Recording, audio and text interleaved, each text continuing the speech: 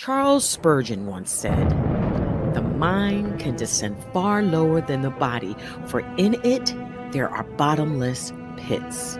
The flesh can bear only a certain number of wounds and no more, but the soul can bleed in 10,000 ways and die over and over again each hour."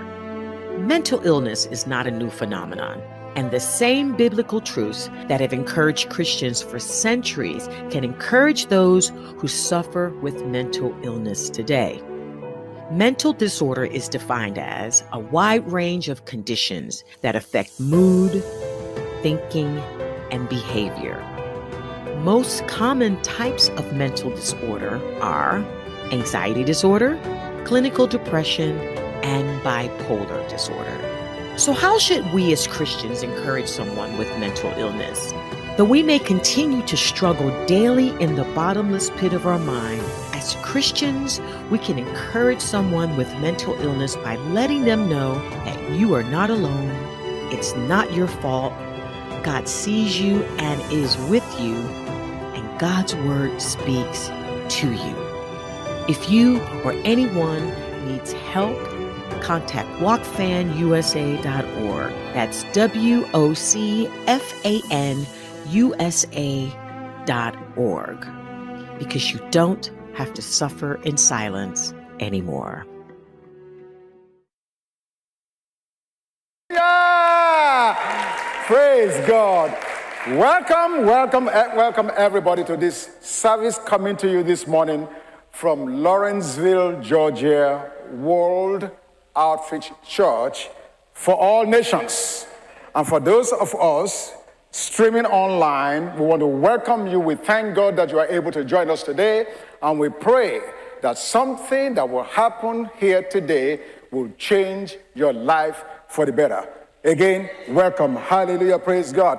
As always, our vision here at WOCFAN, World Outreach for All Nations, is building strong families and serving global communities. Amen.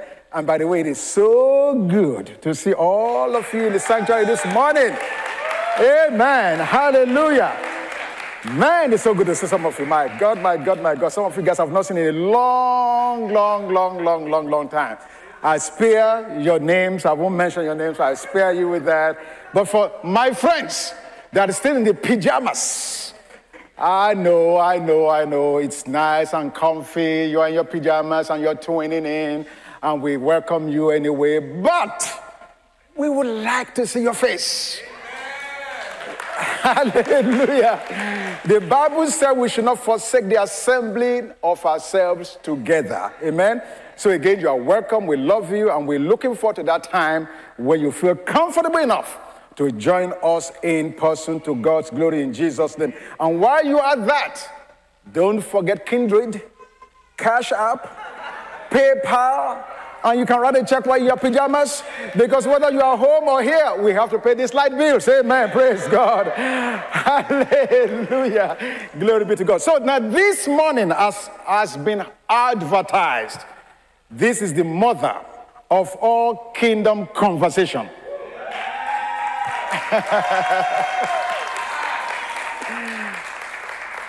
Because today we're going to have a conversation about what we've been studying and talking about with regards to mental health challenges. Amen? Now, in Luke chapter 1, beginning from verse 39, Luke chapter 1, verse 39, let me just read the scripture, and then we're going to get. Now Mary arose in those days and went into the hill country with haste to a city of Judah, and entered the house of Zacharias and greeted Elizabeth. And it happened, when Elizabeth had heard the greeting of Mary, that the babe leaped in her womb, and Elizabeth was filled with the Holy Spirit. Then she spoke out with a loud voice and said, "Blessed are you among women, and blessed is the fruit of your womb. But why is this granted to me, that the mother of my Lord should come to me? For indeed, as soon as the voice of your greeting sounded in my ears, the babe leaped in my womb for joy. Last verse. Blessed is she, or he for that matter, who believes, for there will be a fulfillment of those things which were told her from the Lord. Just the background here, Elizabeth had a supernatural conception. She had been barren. And then, of course, we know that Mary also had a supernatural conception. The baby in Elizabeth had not leapt or showed a sign of life until that baby came in the presence of Jesus that Mary was carrying. And so when Mary greeted her, the Bible says, the baby in Elizabeth leapt for joy. Why are we doing this today? Why this kingdom conversation? Because there are some of us who are carrying babies that have not leapt. There are some of us whose babies and dreams and ambitions and aspirations are threatening miscarriage.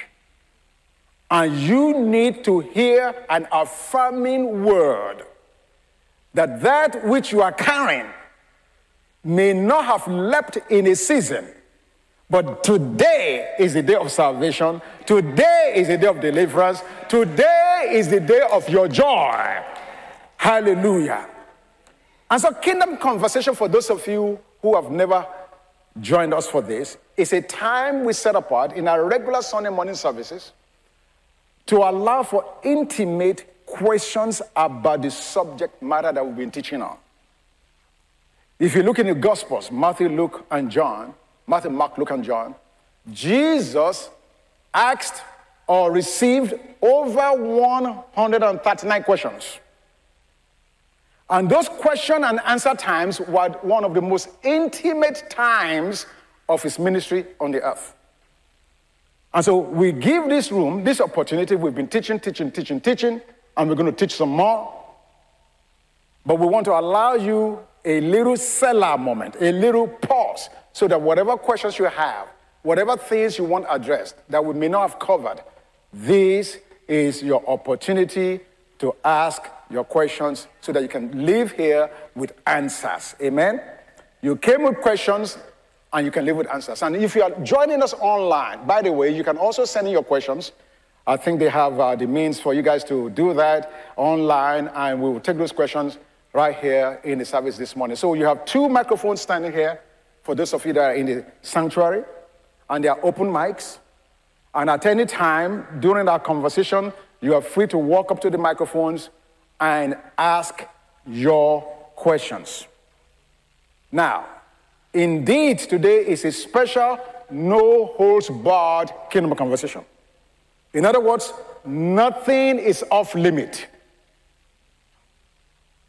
However, let me set the perimeter. Even though we said nothing is off limit, this is not the time to ask us where you can get the cheapest ticket to Hawaii. Amen? Nothing is off limits with regards to the subject matter. Amen? But we don't want to be taken off track and dealing and addressing issues that are not pertinent. Amen? And may I also prepare you and just let you know we will be going much longer today than previously. Amen? So, all right, having said that, it's time to begin the convo. Are you guys ready for conversing? Yeah. No, you guys don't sound like you're ready. Audience online, are you guys ready for conversation? Praise God.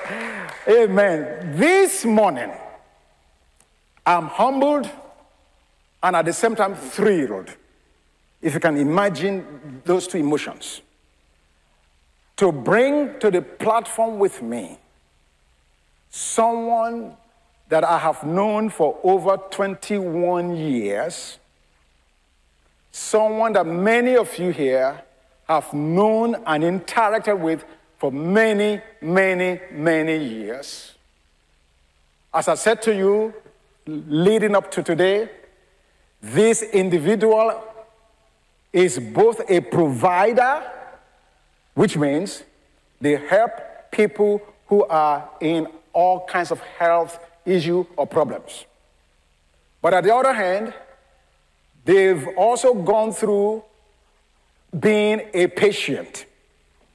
So they understand the two sides of the coin of our subject matter. Now,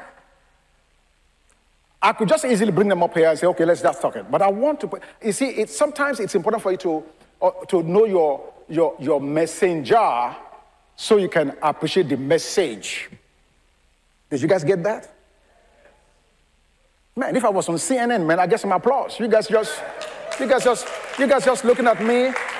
You guys looking at me like a cattle looking at a new gate. Amen.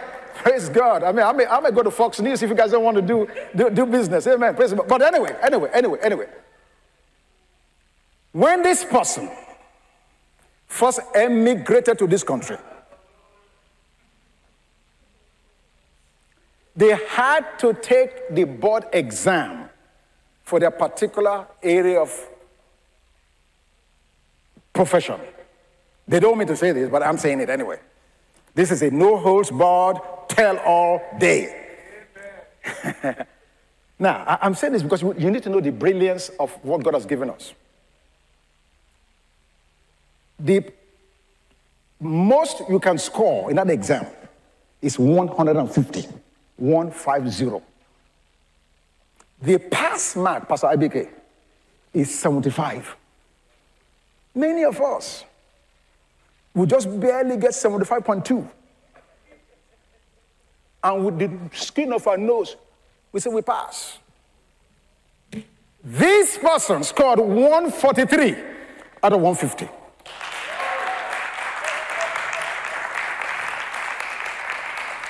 Almost enough to pass two people. She could have had me on her back and pass. Now, why am I telling you that? I want you to know, first of all, what we're dealing with can affect anybody. It doesn't matter how smart you are or how otherwise you are. Amen? I've known this family for a long time. And so this morning, God orchestrated what we're doing here. Because of their job, they're only able to be here twice a month. 2 Sundays a month, because the other Sundays they're working. But the very Sunday I made the announcement that we're going to be doing this teaching, they were in the service. And they came to me and said, Pastor, I have a story to tell. I'm saying all of this to set you up to understand that God has your deliverance today. You do not have to live here to live with any more struggling alone as a result of what God is going to do today in Jesus' name. And so, ladies and gentlemen, without any further delay, please, I want you to help me welcome to this podium, Ibade Andrew.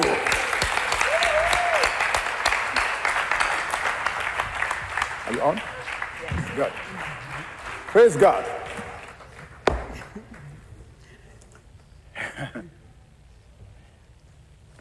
All right.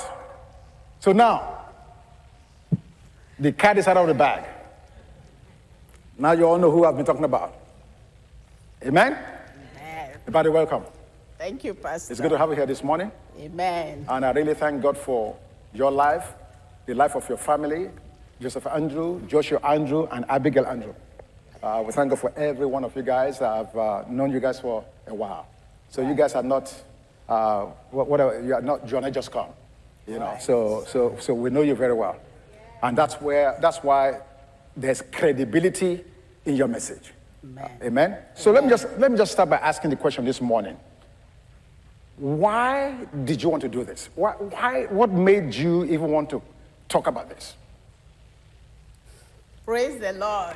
Hallelujah. Good morning, church family. Good morning. This is the day the Lord has made. Yes. And we thank God for the gift of life. Amen. And like Solomon said in Ecclesiastes, only the living can thank God. Only the living can worship God. So every day I wake up, the first thing that comes out of my mouth is, Lord, I thank you for the gift of life. Amen. Because life is a gift. And we experience life. Everybody on earth experiences life. Life is full of up and down, highs and lows.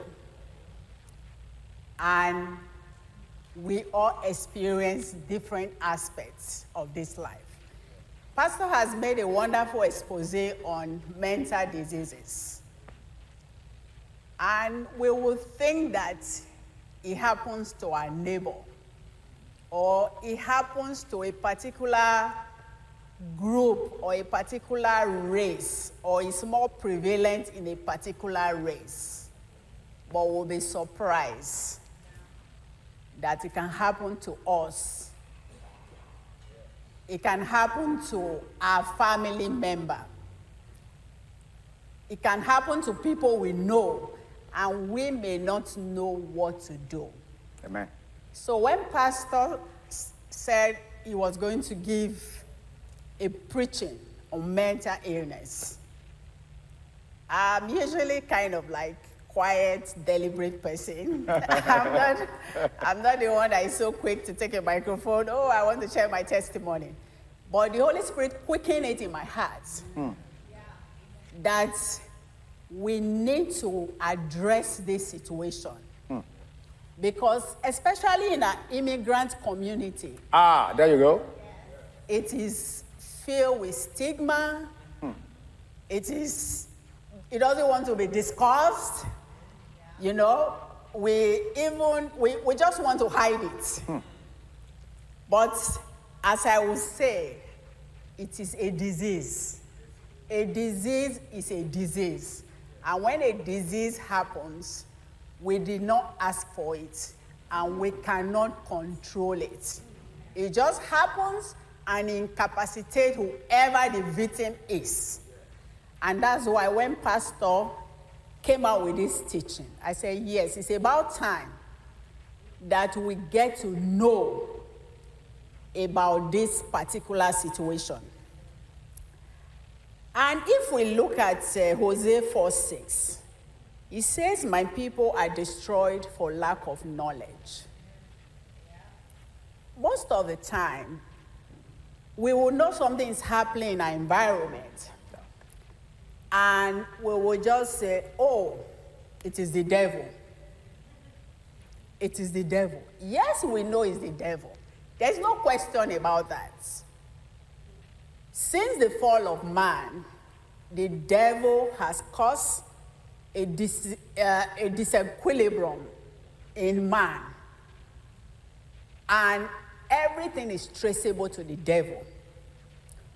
But is it just the devil that is in charge of everything? No, it's not the devil. God is also in charge. Like when the sons of God went to God, and God asked devil, have you seen my servant Job? Yeah. And what did the devil answered God, because you have kept him. And what did God say? God gave him a challenge.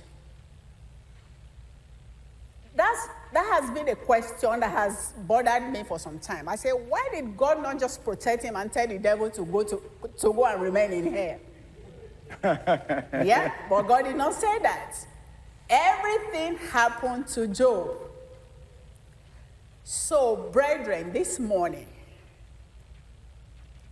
it is important that we have the knowledge of certain things, the knowledge of diseases, the knowledge of mental illnesses, and how these things actually happen. And that's what we're going to be going through this morning. And for me personally, I have been a victim of mental disease. And I'm also a provider being in the medical profession. I have seen different prescriptions, different concepts of mental diseases. I have done some researches and gotten a lot of information about mental diseases. So that is why I decided that maybe if we talk as a family, and maybe if somebody who has experienced this illness and has come out of it and is normal, Amen. Amen.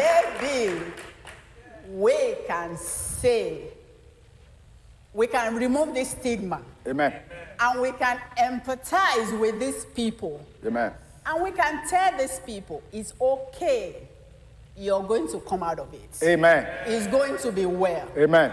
God is in control. Amen. God is in control. And I will just say something here. I just want to address, certain myth about us Christians. When we tell some people to do certain things, because there's a gift of miracle, there's a gift of healing. Sometimes the gift of miracle is just instantaneous. But when we are looking at the gift of healing, so it takes a process.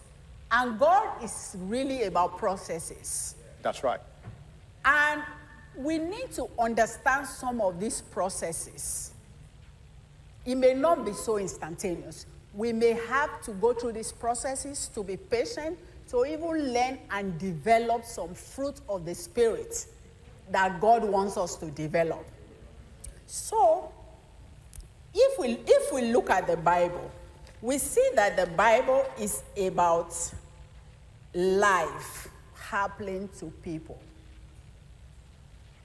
The Bible is not just all about thus saith the Lord, thou shalt not steal, thou shalt not kill, thou shalt not do this. No. The Bible is about creation. The Bible is about the fall of man. The Bible is about the suffering of Job, the patience of Job. It's about King Saul, which Pastor talked about the other day. It's about King David. It's about how life happened to these people. And the other day I was going through the book of Ecclesiastes. Even King Solomon said he tried everything. He tried foolishness. He tried even madness. He just wanted to be mad to see how it is, how those people feel, or just how it is. He tried foolishness, and we know he's the wisest king. He was wise. So life happened to people, and this life that happened to people is about up and down. It's about different things. For example, I came into this country in 2020. 2000, sorry. In 2000, I have been in this country since 2000. I've been in this church. So this church is like a family to me. I am not ashamed to expose myself as to what I experienced, hoping and praying that it will bless somebody. It will help somebody to come out of their situation. While you're gathering your thought there, just to buttress what she said, after she came to me at the end of the service that Sunday morning and told me that she wanted to tell her story, I immediately made an appointment for us to get together on a Wednesday during the day. We spoke for about 2 hours non-stop. And during that conversation, there were some things that I, Bank Olusegun Akimola, yours truly, was struggling with. Seriously. And as she spoke with me, I received a revelation of this just like that. Bang. I said, whoa, this is what has been happening. You see, because if we don't know what we're dealing with, we'll be fighting the wrong battles. Right. Now, you are fighting, but just the wrong battles. But immediately she shared with me, I left my office on the way. I said, my God, this is it. Amen? Amen. So I'm saying that this morning to say, just keep your minds open. In fact, let me just pray right now. Let me pray. Father, in the name of Jesus. Amen. I want to thank you for the opportunity you've created for us to hear directly from your handmaiden the journey and the process that she's been through. So that out of the comfort that you comforted her, somebody else this morning, somewhere, is also being comforted. Father, we thank you for the power and the role of the Holy Spirit. In Jesus' name, amen. Amen. Let's just dive into the meat. Let's dive into the meat. Give us an overview of mental challenge. What is it? I know I defined it in church service. And what is it like? What does that feel like? I know in my talking with you, you described an experience whereby you had a particular illness, and you said any day you would choose that illness over mental challenge. Take us through that. And I know I'm disrupting your notes. Don't worry about it. No, it's all right. Don't. We'll just leave it to the Holy Spirit. Amen. Right. Exactly. Amen. Amen.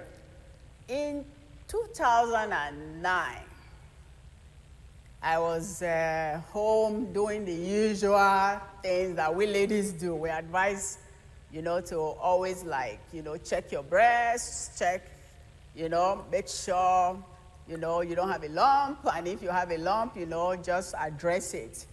And shortly before then, I had turned 40. And I had the opportunity to fall into the category of people who do a yearly mammogram. So I done my yearly mammogram, but I still go ahead out of habit, to just check my breast. So this day, I just noticed that there was a particular lump that wasn't there that was kind of bothersome. And I was like, well, it's around my period, because I was kind of busty heavy, So I get really hormonal before my period. But I checked it a second day, third day. I just felt it was out of the ordinary. So I decided to give my gynecologist a call. And I said, I want you to check me out. He said, but you have just done your mammogram 6 months ago. I said, yes, but I'm not comfortable with this feeling. So I went there, but by the time I got there, my gynecologist wasn't around. There was a nurse practitioner. So she decided to examine me, and when she examined me, she was like, oh, don't worry, I think it's just because your period is around the corner. And I said, I don't think so. I have had this period for over donkey years. And I know my body. I said, okay, write me another prescription, because you have to get a prescription to do another mammogram. I said, write me a prescription for a mammogram. And she gave me an order for a mammogram, and I went to do a mammogram. By the time I did a mammogram, they said, yeah, I think there's something there, I see something not quite right. Okay, why don't you go and get an ultrasound? So I went for an ultrasound. Ultrasound said, yes, there's kind of something there, So I was, really worried. And then they felt it was breast cancer. And I went to see another doctor, a surgeon, and we went through the whole diagnosis of the fact that it could be breast cancer. And they advised me to get a biopsy. Having been in the medical profession and having done some clinical work, in my past, I have seen some people who go ahead to do biopsy, and that actually escalates the cases of the cancer, if it was actually cancer, It just kind of just give it an opportunity to spread. So I told my surgeon, I said, you know what, I don't want to get a biopsy. Just go in there, whatever is there, just take it out. After we take it out, you can do the biopsy. You know, and the surgeon kind of concurred with me and said he thinks that's a very good idea. He's not really a supporter of biopsy because of all that kind of problem associated with it. So he did a biopsy, and lo and behold, it was actually malignant. And according to the doctor, for the period of time I had it, and when they did the histology, it was a very aggressive type. So the doctor was like, great, I'm glad we didn't do the biopsy, we just took it out. And that led to a series of medical intervention, you know, where I had to do a couple of surgeries, I had to undergo chemotherapy, and the chemotherapy, you know, is strong, it's grueling when you undergo chemotherapy, you know. But I just considered myself a strong person, and I just went ahead doing my job. And my doctor advised me to take time off my job. I didn't. I was still going to work. I didn't want my children to know I was sick. I didn't want people around to know I was sick, you know. I just kept fighting on, just believe, you know, I am strong. I can handle it, I can handle it, you know. And I went through that period, and after that period, I kind of, you know, just maybe like 6 months to a year after that, I just kind of broke down. I just discovered I wasn't myself. I'm depressed. I sleep in the morning, I don't want to wake up. I don't want to get up, I don't want to go to the bathroom, take my bath, I don't want to even go prepare breakfast for my children. All the feeling I had was that, oh, okay, if I sleep some more, I will sleep it off. I'll sleep this feeling up. I'll sleep this feeling up. But the feeling will never go off. Instead, it was getting worse.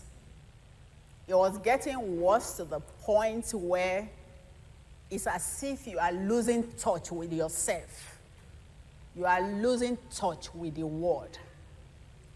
And it's so like bottomless. You feel like you're in a bottomless pit. The feeling is so deep, you can actually like probably cut it with a knife. You just feel a perpetual lump in your chest that can't go away. You stay by yourself, you are hyperventilating. You are having palpitation. You are lying down. Every heartbeat in your body, you are feeling it. You just feel like you are crap. You just feel so completely useless. And you ask yourself, why do I feel this way? What is happening to me? God, why is this happening to me? Because this has always been a kind of question in my mind as a medical professional. When I hear people commit suicide, I ask, what in this world can make somebody want to kill themselves?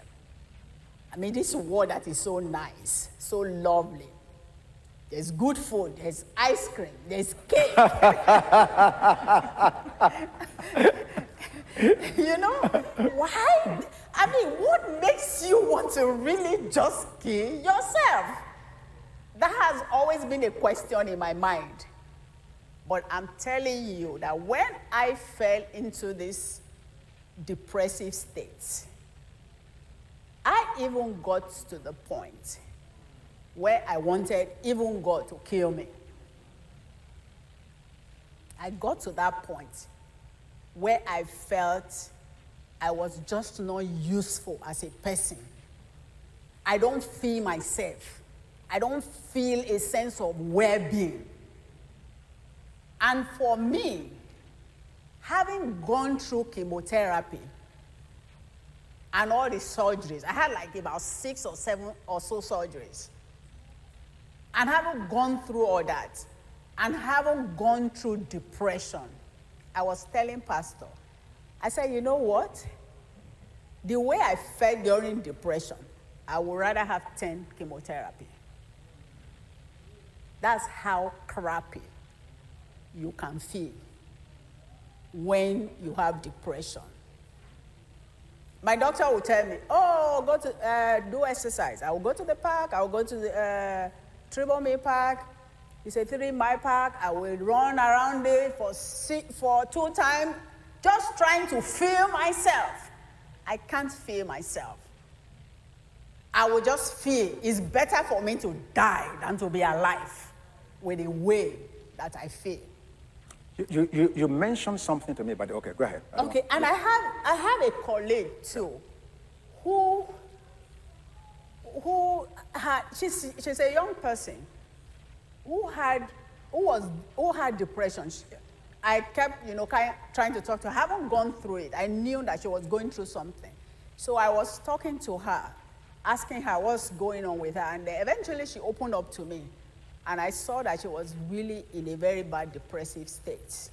I encouraged her. We found her a doctor, and they put her on some medication. After 2 to 3 months, she got better and better and better. And down the road, we were discussing how she was feeling at the moment. And you know what she told me? She said, I feel like a human being now. I feel so much better that if I were to feel the way I used to feel, I would rather die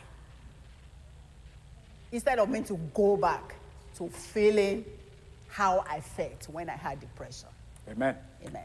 So obviously in your case, what triggered this depression was as a result of you not getting proper rest after the chemo. After the chemo. You rushed back to work rather than rest. I didn't rush back. I didn't take a break. Oh, I wow. was doing the chemo, I was doing the surgery, and was going to work. And my doctors kept telling me, take a break. Fight for short-term disability. But I just felt I can handle this. I can handle this. And that feeling actually was based on a premise which I had before. When I came in 2000, when I was working in the pharmacy, I noticed a certain pattern of prescriptions that certain community were taking antidepressant. I mean, that 2000 time, there was this Prozac revolution. Nearly everybody was on Prozac. Nearly everybody was on Paxil. And a certain community, took this medication more than other people. And I was like, why are these people just taking this thing? And the person that was my boss then told me, oh, don't mind them. They are so weak. They are not really strong like us. They are not really strong like us, And I was like, really? You think so? She said, yeah, that's the reason. But through my experience, my professional experience and personal experience, I've come to realize that that's false. It is false because certain people or I like to use the word ethnic group. I don't like to use races because we're a human race. Yes. But certain... You're correct. You're correct. Yeah. That's Bible. Yeah. Amen. Certain ethnic group, they are more accepting of the fact that this is a disease. It's beyond our control. Just like we have hypertension, just like we have stomach pain, mental disease is a disease. Amen. And they have accepted it, and they have researched it, and they have given themselves to the treatment of that disease.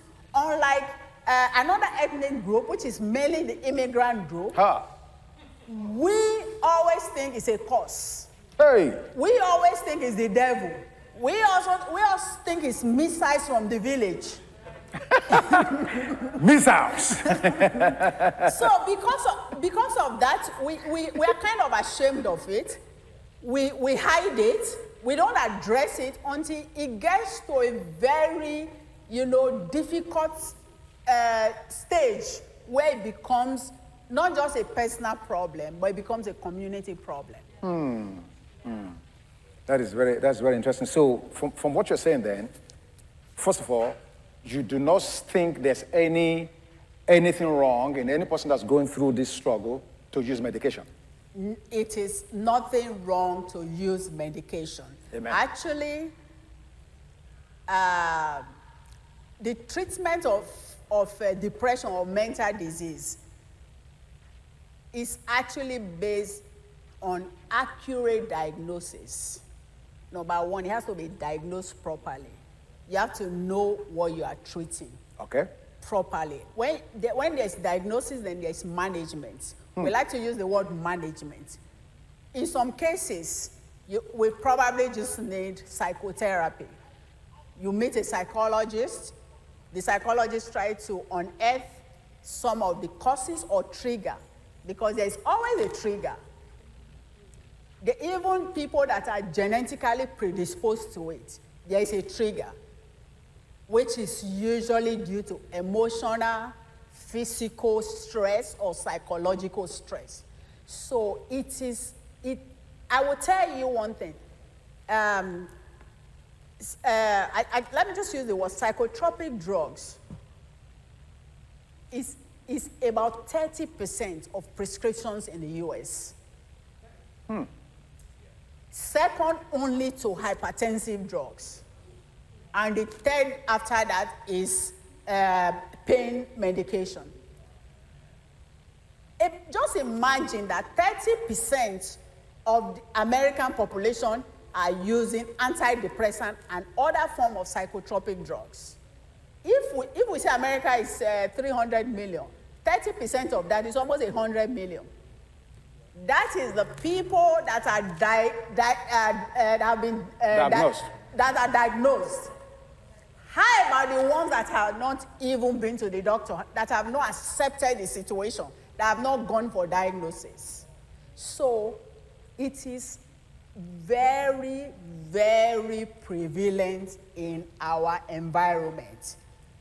I know, because as Christians, most of us think if I'm struggling in any way, then I should just pray. After I've prayed, that should be the end of the case. If I have faith, then I don't need to go see a doctor. But that's far, far, far from the truth. Definitely we need to pray. Prayer definitely is on the table, and she will tell you that, and we're going to get to that in a moment.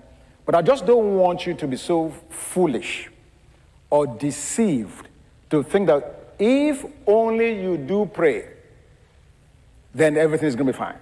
Because what happens is, after you've prayed and nothing changes, then you now begin to wonder, does God love me? Does he care about me? And that's not the case. Let me just take you to a couple of scriptures, because it's important that we understand this aspect of what we're dealing with, and that we are best prepared to address it. In 2 Kings chapter 20, 2 Kings chapter 20, in verses 5 through 7, if you just give that to me very quickly. 2 Kings 20. Now, this is Hezekiah, the king of Israel. Return and tell Hezekiah, the leader of my people, thus says the Lord, the God of David your father, I have heard what? Your prayer. So did Hezekiah pray? Yes. I've heard your prayer. I have seen your tears. Surely I will heal you. So we know Hezekiah prayed about healing. On the third day, you shall go up into the house of the Lord. Verse 6. And I will add to your days 15 years. I will deliver you and this city from the hand of the king of Assyria. And I will defend this city for my own sake and for the sake of my servant David. Verse 7 is the key. Watch verse 7. Then Isaiah said, take a lump of figs. So they took and laid it on the boil, and I recovered. If you had just prayed and did not do what the prophet said, or if you are praying and did not do what Dr. Ibade is saying, or if you pray and do not go see your physician, whom God has endowed with the unknown wisdom to help you what you need, and you are praying, and God says, how foolish can you be? I've sent the answer. Would you take it? Now, church, I know we are a charismatic church. We are gifted. We love the Bible. We love prayer, and we should pray and we should read the Bible. If I was to fall down from this platform and break my leg in 3 places, am I going to be praying for the healing, or am I going to go see a doctor? My leg is broken in 3 places. Live and direct, broken in 3 places. Of course, I'm going to pray, God help me. Yes. But after I've said that prayer, you better get an ambulance and get you to the doctor. And make sure you get remedy. What the Bible is saying to us, when a person has a mental challenge, I'm going to let you explain it, because you better in that explanation. You said to me, you told me how God is so incredibly wise and put our brain in, if you will, a cage. But what happens when I have a mental disorder? What happens within my system? Because physically, we break our legs. Physically, things happen to us. We seek remedy. But we need to also understand that mental disorder is as a result of something breaking. Please address that for me. Okay. Do you remember what I'm talking about? Yep. Yes. I get what you're talking about. The But sickness. I would just go in and talk about a little bit about good health. Okay. What is good health? Let's start from there. What is good health? Good health is a state of complete physical, mental, and social well-being, and not merely the absence of a disease. Your brain has to work well, your mind has to work well, your body has to work well, even your relationship with people has to be well for you to say you have good health. And now, what is a disease? A disease is a disorder of structure or function in a man, animal, or plant, especially one that produces specific signs and symptoms that affect normal functions in our body. Then we take a look at, this is really where I like to focus on. We take a look at what we call pathophysiology. It's a medical jargon. What that just means... Thank you. What that just means is that the causation process of a disease. When we have a headache, it is because something is happening in our brain. When our stomach hurts, it is because something is happening in our stomach. That is what is called pathophysiology. The process of causation of a disease, which is the disordered physiological process associated with the disease. I don't want to go into other diseases, which I know we already know: heart attack, stroke, rheumatoid arthritis, diabetes. We all know that. And when we see people having those diseases, we empathize with them. That's right. Because we say, oh, the insulin is high, oh, the insulin is not working, oh, that's why his sugar has gone up. But again, we also have that in mental health. So mental health refers to the cognitive, behavioral, and emotional well-being. It is all about how people think, feel, and behave. Mental health mainly refers to our brain health. Our brain is a major part of our central nervous system, controlling other functions of our entire body. The brain and the nervous system is an electrical circuit. That's why the brain is cased. You know, when you have an electrical circuit, you case it. When we wire this house, we case the electrical circuit so that people don't just go and mess with it. Once something breaks in that electrical circuit, there is power outage. And until you go and fix that, you cannot get the power back. So our brain and our nervous system is an electrical circuit controlled by impulses, controlled by transmissions and substances called neurotransmitters. We have no control over these neurotransmitters. They are right there in our brain. The brain is so special that God even encased it in his own special skeleton so that people don't mess with it all the time. So some of these neurotransmitters, which I'm sure with time, some people will be familiar with, especially if they are dealing with this situation, is serotonin, dopamine, epinephrine, adrenaline, and other neurotransmitters. I'll just give you an example.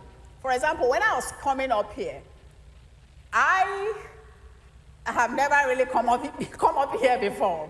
That's right. But when I was coming up here, my heart was pounding.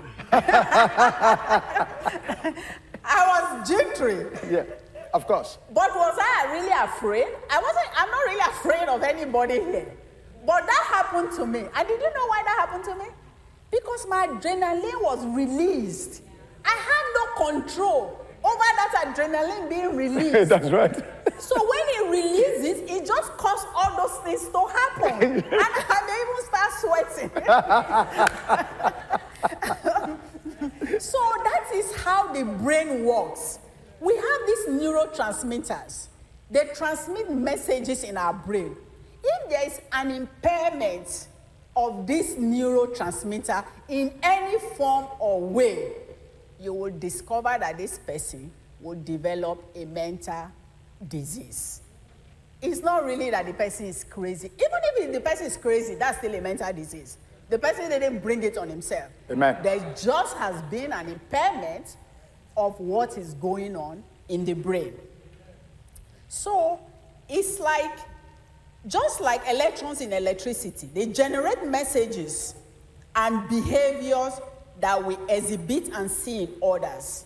A distortion in that ability leads to multiple signs and symptoms involving our thoughts, our behavior, our emotions, and our perception. And they could even lead to death of these patients or people even around us. We have seen some people who are depressed, who will kill themselves, kill their children. What did the poor children do? And do you really think a mother or a father want to kill his or her child? It is something that is just wrong somewhere. Wow, amen. We're going to take a short break in a little while, in about 2 minutes. But before we do that, let me just throw this last thing out there. And if you have any questions, remember, you can send them online or get ready to come to the mic and ask your questions when we come back. We're going to take a 10-minute break in a minute. But before we do so, let me just ask you, what are the perceptions or the feelings or whatever a person who's going through this is hearing or how they're feeling, are they real to them, even though the people in the household may not think it's real? How real are those things? Are they really real, or are they just in a different place? Those feelings are real. They are real, Pastor. Okay. And before I go to the reality of those feelings, I just want to tell you this. In the US alone, the annual cost of mental disease is about $225 billion. When you say annual cost? Annual cost. Okay. That's how much it takes to manage mental disease in the US alone. Okay. About $225 billion. And that cost exceeds any other disease. Wow. Okay. And you know why it's like that? Because the person that has a mental challenge, it's not just him. It is the family. Somebody is depressed. The person is suicidal. What do? Do you leave that person at home by himself? You take that person to a daycare? And the government has even institutionalized mental management. You know, there used to be institutions where you can take people to and then they can be taken care of. But over time, the government has not continued to do that. Then the family member will probably has to take time off to stay with that patient. Loss of hours, loss of, and then income. And then a lot of these drugs are so expensive. There are some drugs that are like $1,500 a month. And that may be the only drug that is working for that person. And that person does not have insurance. Why would they not have insurance? Tell us that. Yeah, because the person cannot work. Because somebody that has mental disease really cannot operate normally and functionally. And then you can have even a member of the family even taking time off work again and might even lose his own insurance. Exactly. Trying to take care of the situation. Let me make sure they get it. So they're impaired enough they can't work. Yeah. Because they're not working, they lose their insurance. Yeah. And because they lose the insurance, they are no longer able to afford the drug. The drug. You see the domino effect? Domino effect. Now, in the meantime, a person has HIV, they get free treatment. Yeah. Regardless.